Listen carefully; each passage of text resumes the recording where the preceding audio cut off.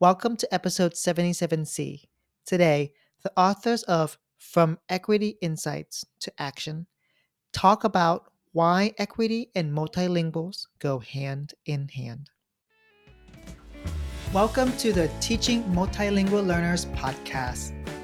This podcast celebrates teachers who answer the calling to serve multilingual students and their families.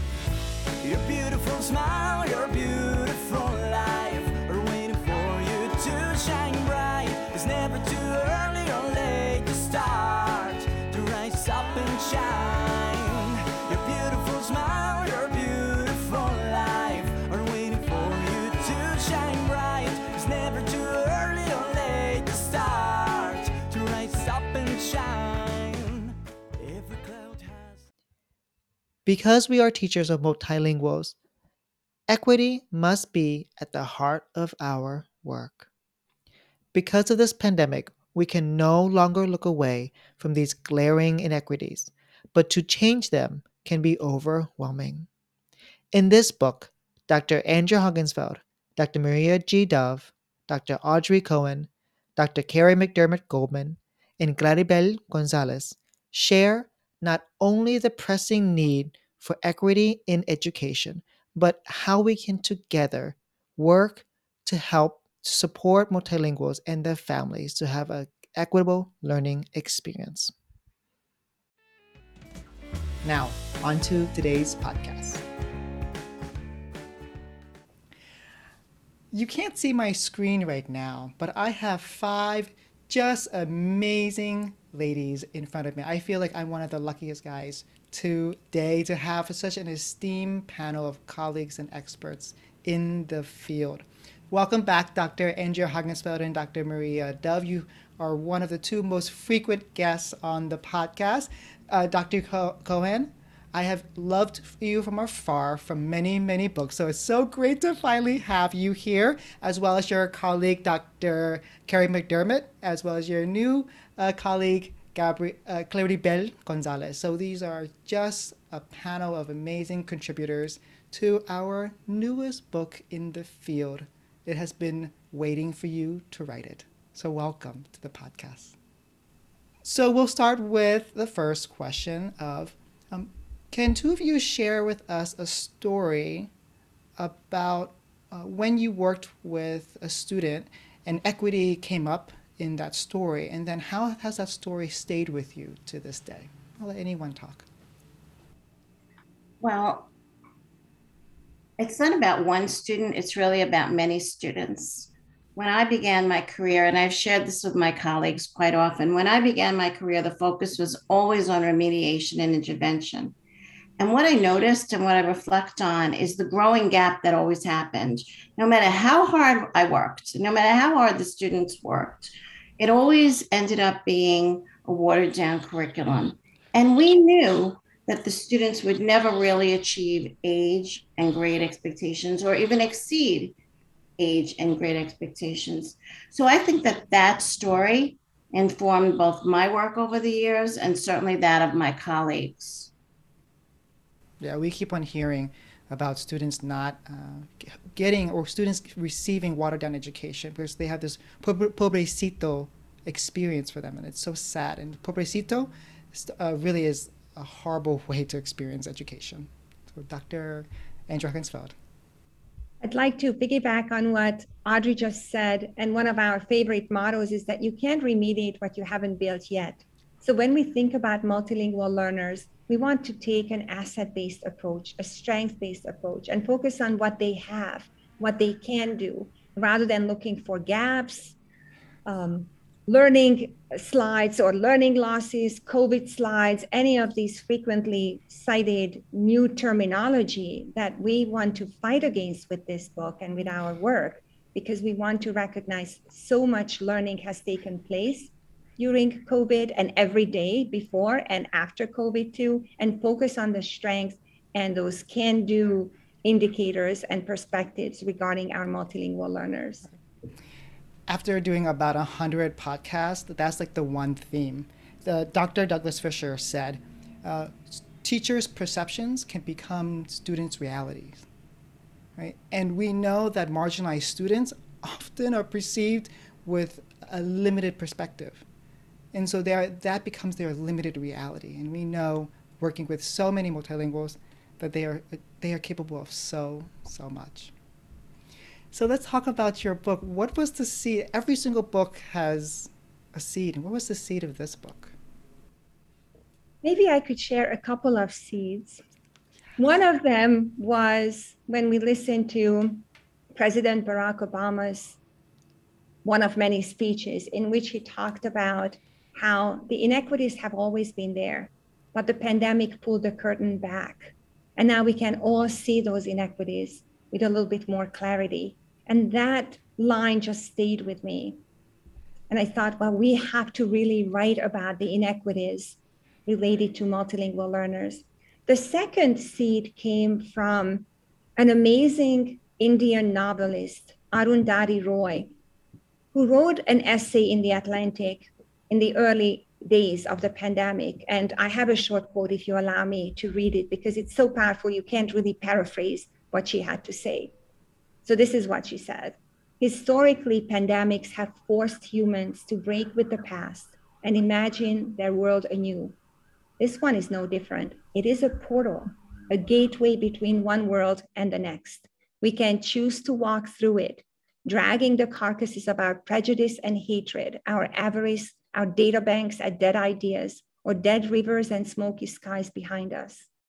Or we can walk through lightly with little luggage, ready to imagine another world and ready to fight for it. And when I read that short quote, actually the whole essay, which is over 10, 15 pages long, but this sentence, this paragraph stayed with me so powerfully that it became one of our anchor metaphors for the entire book. So when I shared with my colleagues that we need to write about how we envision, how we imagine another world for our multilingual learners and how we can walk through and this portal and leave things behind and fight for a new world, a more equitable world for our multilingual learners. Everybody was on board. We all got excited. And that's how this book was born. At least that's my memory of it. Maybe some of you have a different kind of memory. So by all means, please share. That's how I remember the seed or the birth of this book or the idea behind the book. I agree with everything that planted those seeds, but I also want to mention that we also were making the connections with the teacher educators as students were going through their models and learning how to be in a classroom. They were exposed to so many new things as the pandemic unfolded. And these were all things that we needed to kind of address with our students. And as we're sending our students out into the field to be ENL teachers, English, working with our English learners, multilingual learners, they were faced with things that were new. And some things were so deep-seated in what has always been the case that we wanted to start to really change that narrative. And we were able to start that ball rolling. And this book really brought all of those things together in a way that we could really impact what students were doing in the field and as they become teachers and pulling in the voices of teachers that are out there. And we really wanted to just make those changes as we move forward. I feel like I'm at best, on my best days, like a C minus teacher. And that's because I'm trying to undo the things that I've learned in my past. And and this is not a denigration against my teachers or our teachers in the past. They did the best at the best they could at that time, because that was the limitation of the research at that time. But now that we know better, we can do better. Just like Dr. Maya Angelou said, when we know better and we do better, and you're helping us do so much better. Yeah, piggybacking on that, Tan, it reminds me of why we also wrote this book, examining why we're still doing things that we were doing in the past. It's a matter of the pandemic opened our eyes to so many things that we were still doing that weren't effective. So we knew what to do, but making that shift from the practice we've always been used to new practices it's a tremendous leap. So, but the pandemic really pushed us along that continuum. And I think what we want with this book is to support educators to continue moving forward. Don't stand still and continually examine your practices and see if they're still effective. And if not, change them. I think there's a Greek philosopher that said, "An unexamined life is a life not worth living."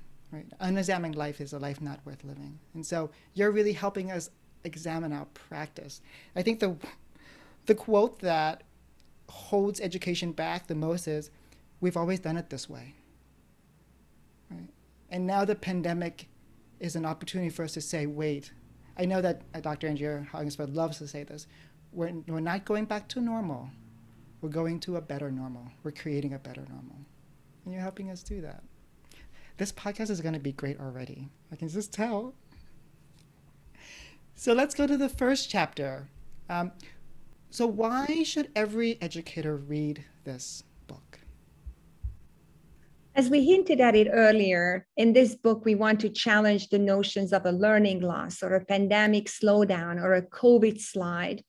And we adamantly argue for creating a more equitable, positive, reaffirming, and reassuring kind of learning environment for our multilingual learners. We also invite our readers to, as you said, challenge the notions of going back to normal and accepting any kind of pre-pandemic curricular or instructional practices or inequities as well. That's how we've always done this. This is a pivotal moment in our personal and professional lives to re-examine what our past practices and beliefs were and how to create better protocols and more equitable learning opportunities for all students. And finally, we also want to challenge the notion of defining our multilingual learners by labels that limit them, that could describe them as struggling readers or struggling writers or at-risk students or slow students or low students. Any of those hurtful, deficit-oriented, or even damage-oriented labels and mindsets will have to go. So we invite our readers to join us on this journey and embrace 4 key equity strategies. And those are to amplify the talents, spirits, and personal powers of our multilingual learners, to recalibrate the curriculum to accelerate learning for our multilingual learners, to teach and assess, to build student autonomy, agency, and resilience. And the last one is to harness the power of connections and relationships. These 4 strategies or practices are not presented in a particular rank order at all. We could address these current realities from any of these 4 angles, and my colleagues and I will share more about what we mean by these 4 strategies in a moment. Okay, so let's move on to chapter 2. Can you please talk about multilingual consciousness and how it is a pathway to equity? So, Tan, I'm so glad you asked that question. And a few minutes ago, you used the term examining. And that's what we did in this book. We really started to examine how multilingual consciousness on the part of teachers is the pathway to equity. And what does that mean? That means having intentional, authentic perceptions by teachers about what the students bring to school. That could be a range of linguistic experiences. It could be a specific language pattern. It could even be a register. But the idea behind our writing is that no matter what gifts the students bring, they should be viewed positively and shared. And we encourage teachers throughout the book to think of the many languages that are in their classroom, but also envision the rich learning opportunities that can come from using these full linguistic repertoires, especially as they speak with the students, write with the students, read and listen, ask the students to listen. So we think that this is a pathway to equity. And we're very excited to really give you some examples of that as we talk further today. And one way we can see consciousness and equity, the easiest way is to say, look at the walls of our schools. How many schools have English-only zone signs? Right? And so that's something we could talk about later. But let's talk about chapter 3. How can we calibrate our curriculum to make it more equitable? Well, Tan, if we were to visit 100 different programs for English learners, multilingual learners, we would find 100 different types of program models and curricula that's in place. We really have to think about what is worth teaching and knowing, and who is making the decisions about what's being taught. From social media, I often read on Twitter or Facebook, teachers asking for curricula for newcomers. And ultimately there are people who have favorites with prepackaged material, and those that require teachers to teach non-academic subjects to focus on basic skills of language and literacy. And in many respects, these type of set curricula don't really reach the students that teachers are ultimately teaching. So we look at a standardized curriculum and how it suffers from really the outdated notion that it serves all students. And so what can we do?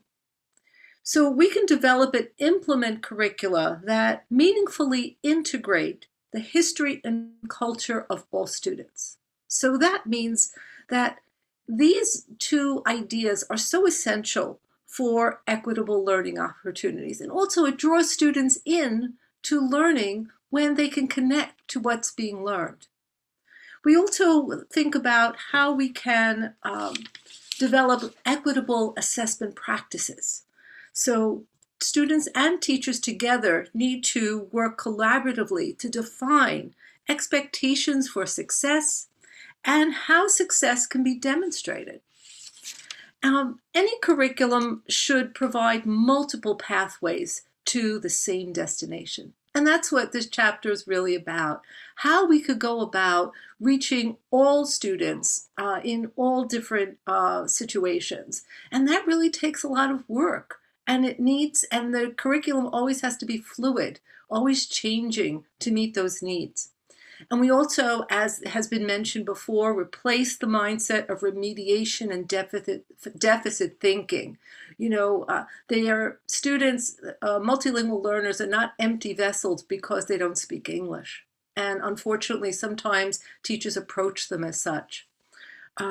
We need to acknowledge that they have a rich store of information, and as such, co-create, teachers and students together, co-create authentic curricula that's relevant, rigorous, and reflect the lived experiences of all students. I think you're channeling the legendary Regi Routman when she says, start with the student and not the curriculum. Right? And we really are saying, let's wait. What does the student already know? How can we bring that into the school? How can we add that to the curriculum and let that be the curriculum and not just the one that's been given out by our state? So yeah, thank you for that. Yeah, I'd just like to connect to what Maria was saying. In my work with educators, a lot has happened. And I think it's really helped them focus specifically on what to be able to do with the students. I think, when I was in the classroom, you had a pacing guide, right? Or you had a sequence and everything, you had to follow it step by step. So as Andrea mentioned earlier, the COVID pandemic really turned the world upside down, but really pushed educational leaders and educators in the classroom to really analyze what the curriculum was looking like and what they needed to cut off.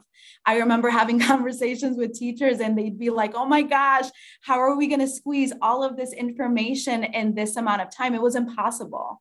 And so, what Maria was talking about in this chapter, really, it's timely because I think, educators are going back and we don't want to go back to how things were, right? We want to be able to adapt, analyze, critically think about what we're doing. And that includes curriculum, right? Are we giving students opportunities to be able to demonstrate what they know? And are we looking at what success is, just like Maria was talking about? Are we redefining it, including project-based opportunities for them to be able to thrive and include their culture and their interest within. So it's a very timely chapter. I can tell a book is coming out of you, Clarabelle. A book is in the making for you. Let's move on to chapter 4. How do we design instruction to develop student autonomy, agency, and resilience?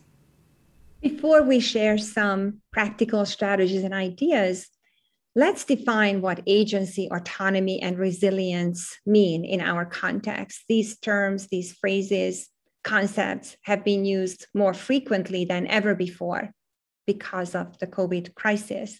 So agency for multilingual learners is their ability to take an active role in defining their own short-term and long-term academic, linguistic, and personal goals. And many of our students know how to do this. It does not mean that we're going to leave them to their own devices, especially in the middle of a crisis, or allowing them to sink or swim without any guidance or feel overwhelmed by the many choices that are out there for their own learning. It is just the opposite. It's encouraging them to take charge of their own learning, which is closely connected to autonomy.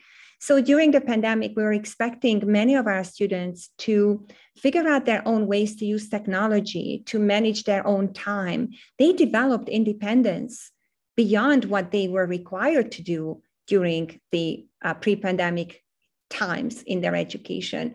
So continuing to nurture that autonomy and allowing them, inviting them to respond to their own academic, linguistic, and personal challenges as they apply their many, many talents, special skills, their knowledge and understanding of the world. And finally, resilience is something that most multilingual learners and immigrant families, children of immigrants, they live a reality in which resilience is the key to their survival. It's a key to their opportunity to thrive in a new society. So resilience in terms of, in our book, we defined it as multilingual learners' ability to learn to manage adverse academic, social, linguistic, and personal experiences and develop their own coping strategies, whatever challenges or obstacles they must face in the classroom, outside of classroom, and definitely during a crisis as we live through now. So what are some really powerful strategies? There are many, many that we share in this chapter. So I'll start with a few, and I'm going to invite my colleagues if you wanted to jump in and add and expand upon what I'm sharing. That would be really wonderful.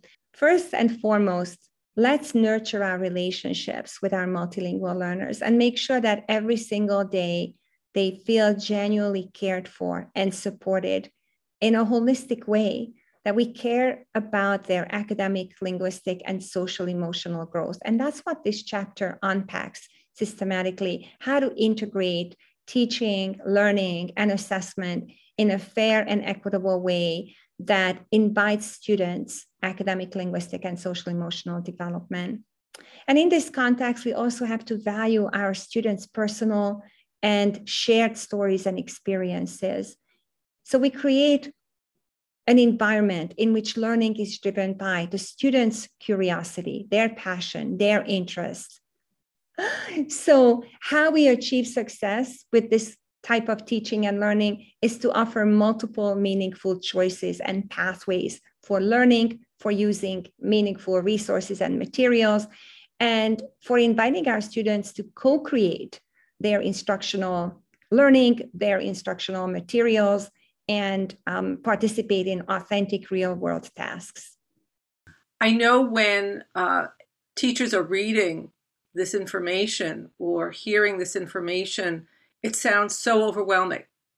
And part of the issue is that teachers of multilingual learners often work a lot in isolation.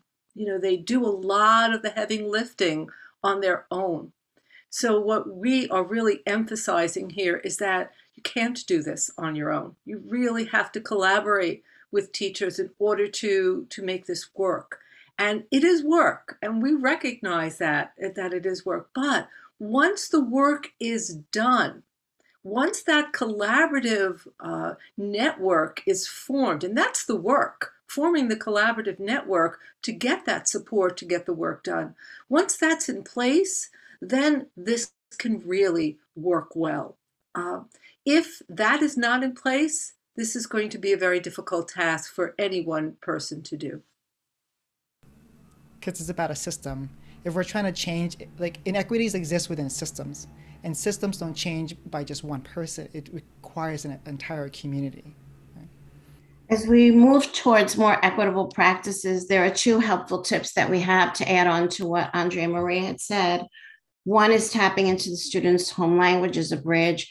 And the second one, I think, is very, very important to recognize the students' identities and, of course, acknowledge their rich linguistic heritages.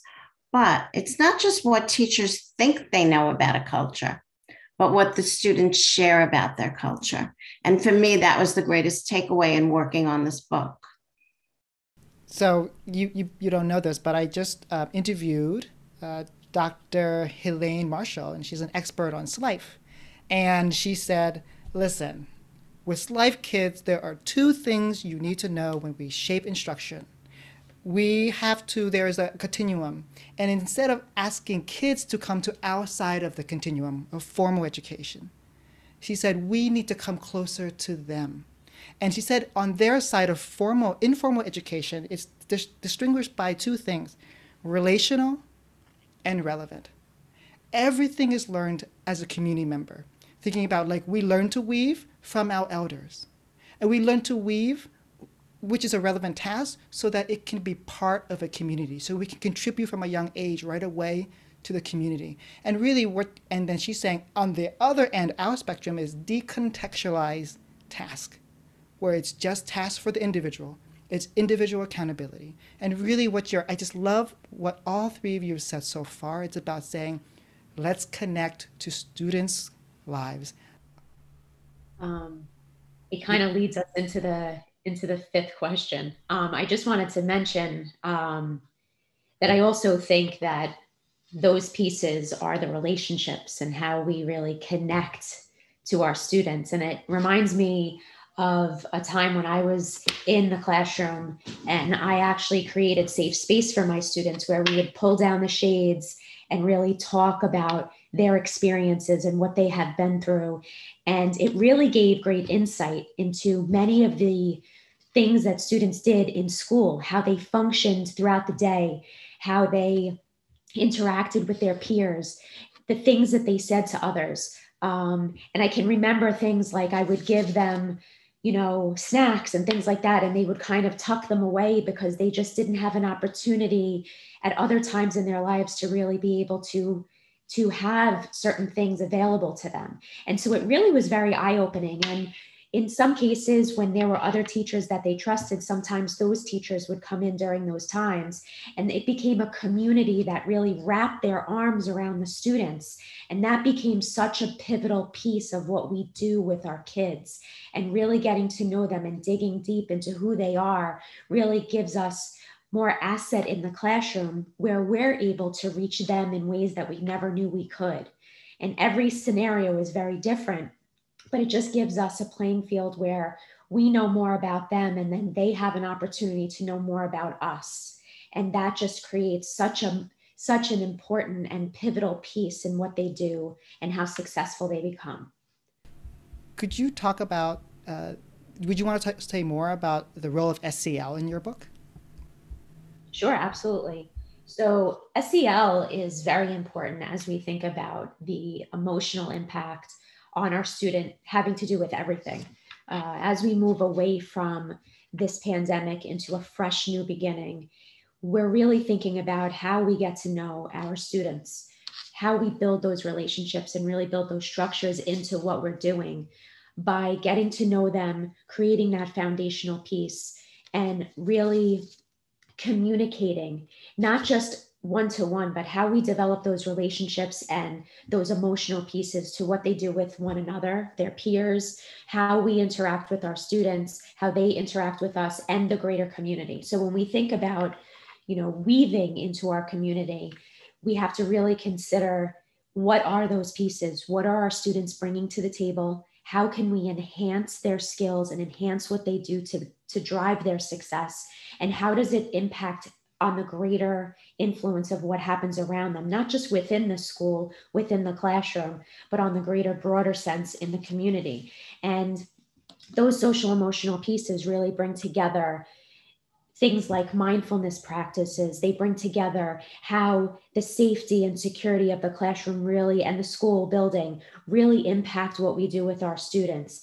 It also talks about how we develop supportive structures within what we're doing in our classroom that meet them where they're at, but also honor who they are as people. We want to honor our kids, and we want to help them develop in ways that maybe they never knew that they could, but we always had the confidence that they could. And we give them that place to really develop those areas where they can shine. And the more we allow our students to shine and be part of that educational environment, they start to just blossom before our eyes. And that's really how we can impact their lives moving forward and really the greater community. And so that's really bringing all of these things together, the relationships that we develop with our kids, really listening to who they are and getting to know at their heart who they are is really what we need to do as teachers. And that kind of levels the playing field a little bit more. Dr. Geneva Gay, so she created the term culturally responsive instruction, right? And so there was a person who interviewed her and said, why did you choose the word responsive?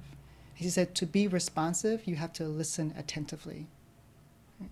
And that's what you just said, Dr. McDermott, about like, we have to listen to our students first to really understand where they're coming from and then work from there. And it goes back to what Maria said and Andrea said and Audrey said about starting with the student and not just being driven by the curriculum. Yeah. Is there anything else we should talk about before we go to the structure of the book or the illustrations? Something that I just wanted to quickly add is that something that I really appreciate about this book is that added layer of SEL. You know, as a staff developer, you know, instructional coach, you're always looking at all of these different books, and there are wonderful frameworks out there. But I think that to be able to grab onto second language acquisition, focusing on multilingual learners, but then adding that layer of social and emotional support makes the difference. And so, you know, in thinking about going back, you know, we have teachers that are starting, you know, in my area pretty soon. Just like you said, to be able to focus not on just a checklist of, oh my gosh, I have to get through this lesson or I have to do this unit. It's like slowing, you know, going into it and starting slow to go really fast later on, right? And I think it's also really important to think about those students that have been doing remote instruction for a year and a half and are having to come back into these you know, the brick and mortar school to be able to go back and have discussions with the teacher and the students is going to be very different for students, but also for adults. So taking all of these things into consideration is imperative to be able to push these students forward in their academic success. I agree with Clarabelle. And I think that the pieces that we're pulling together and we think about social emotional learning, we're all coming to this in a very different place. We're not the same people we were prior to, and we are not the same people as we come into this new year. And our students are the same, you know, like we definitely have to think about where our students are as well as they come into our classrooms. And this is a new beginning. This is a fresh start for all of us. And as we think about this social emotional piece and what Clarabelle was mentioning, it gives us time to pause. It gives us time to reflect. And that is what I believe has also been a pivotal piece in the last year and a half, is that it's given us that time specifically to pause and reflect on our practice. But it's also given us time to take a moment to see what's happening in front of us and what's happened behind us, and how we can look forward with a fresh, clear set of eyes to say, this needs to be different. We need to focus on our kids, and we also need to take pause for ourselves because we also need that time. So it's about our social emotional well-being in addition to our students' social emotional well-being. And that pause is critical to us moving forward. Prior to the pandemic, there was already an emerging body of literature around trauma-informed education, or students with interrupted or limited formal education. Now, the pandemic, we might conclude, has brought us to a point where everyone has been impacted by the trauma of this crisis. So we all need to be aware of, on one level or another, how we have both suffered through difficult times and survived and even thrived in these times. And every single child is, to some degree, a student with interrupted formal education because of the disruptions that one way or another the pandemic has caused. So that's one more, or actually two more strong arguments why we cannot compromise on integrating social emotional learning into our everyday practice, as my friends and colleagues have just identified that. And also just to recognize that our students have stories to tell. They actually lived through history. 100 years later, they're going to be talking about this COVID pandemic the way we still talk about the 1918 Spanish flu, which is, of course, there's a misnomer there, but that's how we know the 1918 crisis. So we have to recognize that these are historic times that we have lived through, and be able to focus on that, but at the same time, focus on the future. Where are we going once this is all over? Since you quoted Maya Angelou earlier, Tan, another powerful saying that she has is that every storm runs out of rain eventually. I misquoted a little bit. It was an approximation, but we could look up the exact quote. It's just very powerful that sooner or later, we are going to have this pandemic behind us. But moving forward, we cannot compromise on equitable instruction and assessment practices for all of our students. So it's such an honor to also invite Claribel Gonzalez to be part of this project. And her illustrations are so much more than powerful images and pictures. She has added a very unique dimension to this book, and I can't wait to hear more about her thinking of how these all came about. Well, thank you so much, Andrea. And I want to thank the whole team for taking a risk. And I shared this with the team before. I think that, when it comes to images, especially when we're thinking about professional development books, they're hardly ever there. So I think that, this is so awesome to be able to connect with authors that are willing to take that risk of infusing different approaches to be able to analyze this book from. So I just want to thank you for that. Well, I have to thank you, because when I love all your books when you write. I can tell it's always written by you, because there's always a structure, like a repeating structure. And like after the first chapter, I'm like, oh, I know what the next chapter is going to be like. It's going to start with a metaphor. And so every single chapter had a little cherry, a sweet cherry of like a visual, which was created by you, Claribel. So could you tell us about that process and your process? Absolutely. Yeah. So my entry into this, world of English language learners is very different. So I'm a product of the bilingual and ESL programs in my area. And so I was always the student that was sitting down, doodling in the corner of my notebook that would always get in trouble because that was looked upon as, oh my gosh, you're not paying attention, right? And so in my work with teachers later on, years later, I started analyzing these books, but to my point, some of them were very heavy to be able to, read through and memorize all of the wonderful information that were embedded within. So my outlet was to be able to doodle or draw and connect it to the information so that I could remember it and support teachers and administrators along the way. And so that's my approach to a lot of the sketch notes that I do. For those of you that don't know, sketchnoting, also referred to as visual note-taking, is a mix of hand drawings or handwritings, drawing shapes, to be able to make meaning. I love it because it's a creative and individual process that I'm also advocating be a part of, the classroom and the strategies that teachers are utilizing in the classroom.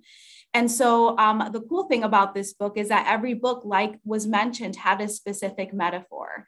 And so really wanting to read the chapter and synthesize it, that's what you'll see in the front cover as you open up the book, to hopefully hook you in and, identify all of the wonderful things that you're going to be encountering as it relates to strategies, as it relates to topics that are going to be covered in the book. Yeah, when I read the book, I always sat with the visual first to say, okay, what is this chapter going to be about, right? There was always a collection of images and words, and I was like, as a multilingual, like we depend upon visuals. As humans, we just depend upon visuals, and it was a wonderful way to just look. And sometimes I would go back and I would say, oh, I see why she drew this picture. Yeah, so you have 5 chapters, you have 5 metaphors. Can you just briefly list them and then maybe talk about 1 or 2 in a little more depth? Yeah, so when you open the book, chapter 1 really focuses on establishing your why. And so the image that was created was students leaving a space of the COVID world, right? And entering a new dimension. So you'll see the interesting thing about my sketch notes that I hear repeatedly is that it's a movie, right? It's like a movie where, you might love a movie and you watch it 2, 3, 4, 5 times. And every time you watch it, you identify something new. As you mentioned, Tan, like, oh, now that I read this part, now I understand the connection that Claribel made. Chapter 2 is all about amplifying the talents, the spirits, and personal powers of multilingual learners. So you'll be able to see the diversity represented via a garden, and be able to really analyze that we're all very different coming into this from different perspectives. And so really focusing on the individual part of a person, right? We're not going to just combine all of them together and they're all the same. Multilingual learners are not a monolithic group, right? So we have to really be able to identify their needs and be able to celebrate that. Chapter 3 is all about recalibrating the curriculum to accelerate learning for multilingual learners. So I focused based on the analogy or the metaphor that was given, the idea of a GPS, right? Traveling and guiding you wherever you go. And then very quickly, chapter 4, looking at autonomy, agency, and resilience is a palette, a paint palette to be able to paint a different world for the students, right? They're all coming from a different perspective, and they all need different things, right? So giving them the focus and, being able to identify what it is that they need. So that was a very cool metaphor to be able to draw. And then the last one, harnessing the power of connections and relationships. The metaphor for this one was the idea of an ecosystem. So you'll be able to see in the beginning, again, really looking at where these students are and, where we are as educators to be able to support them further. At this point, Andrea, Maria, Audrey, Carrie, please expand on your metaphors. It was really nice to be able to be inspired as reading the chapters to connect to what the authors were really thinking about as they were writing and to be able to illustrate it in such an awesome way. So as we started our conversation with the Arundhati Roy quote, the Indian novelist who used the portal metaphor, we thought that there are just so many other metaphors that capture our current experience.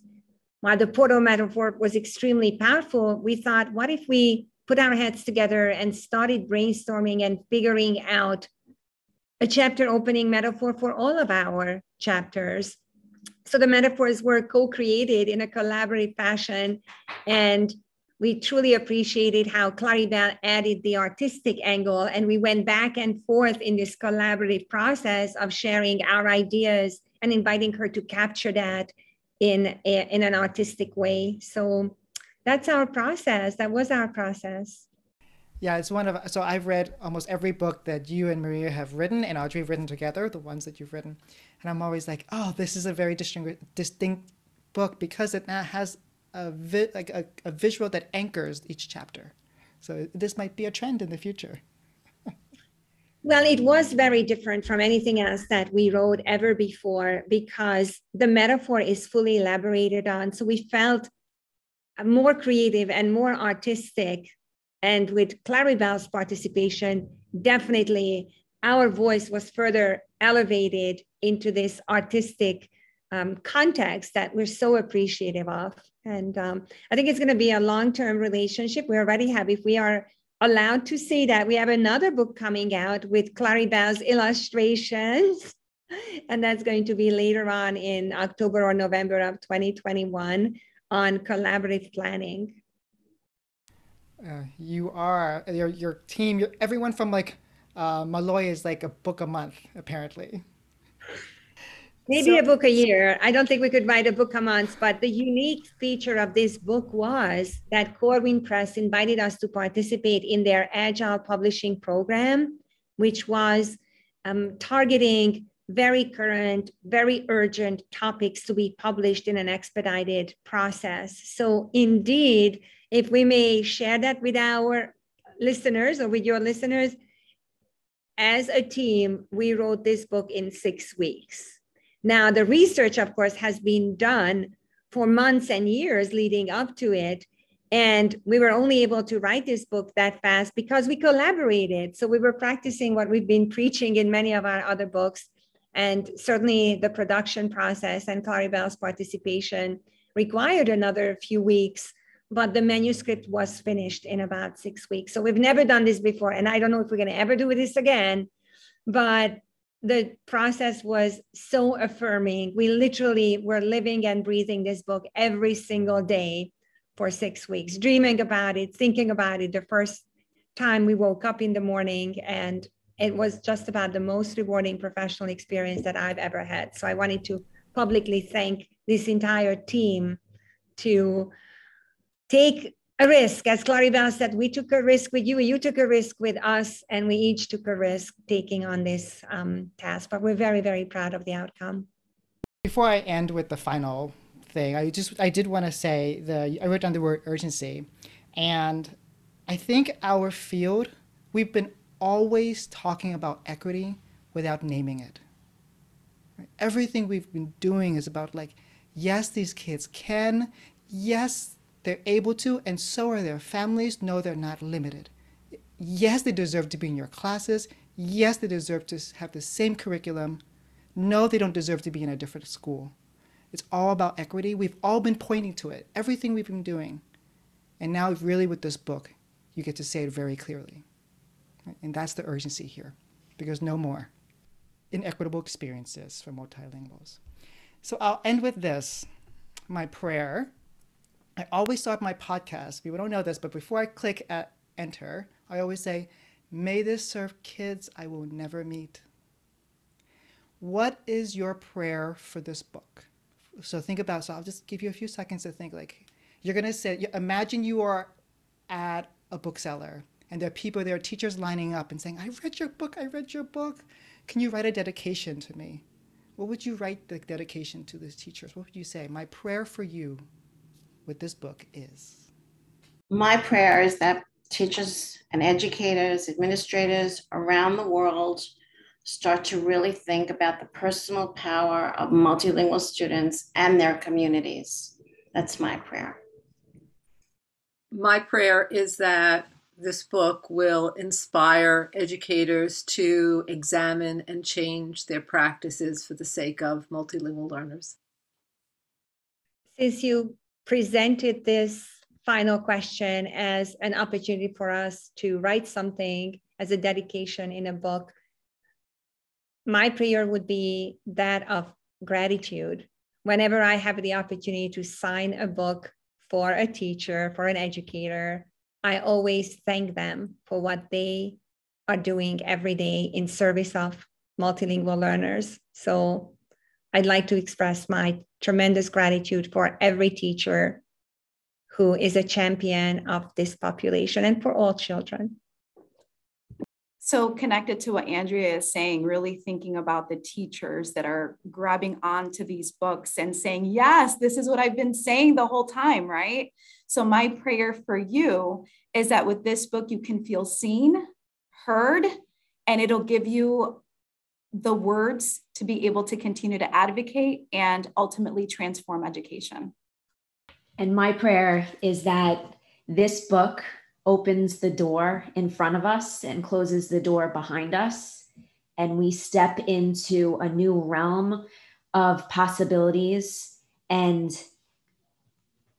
open to all of the successes and shining aspects of our kids, and we all are able to see that and embrace that and be part of it.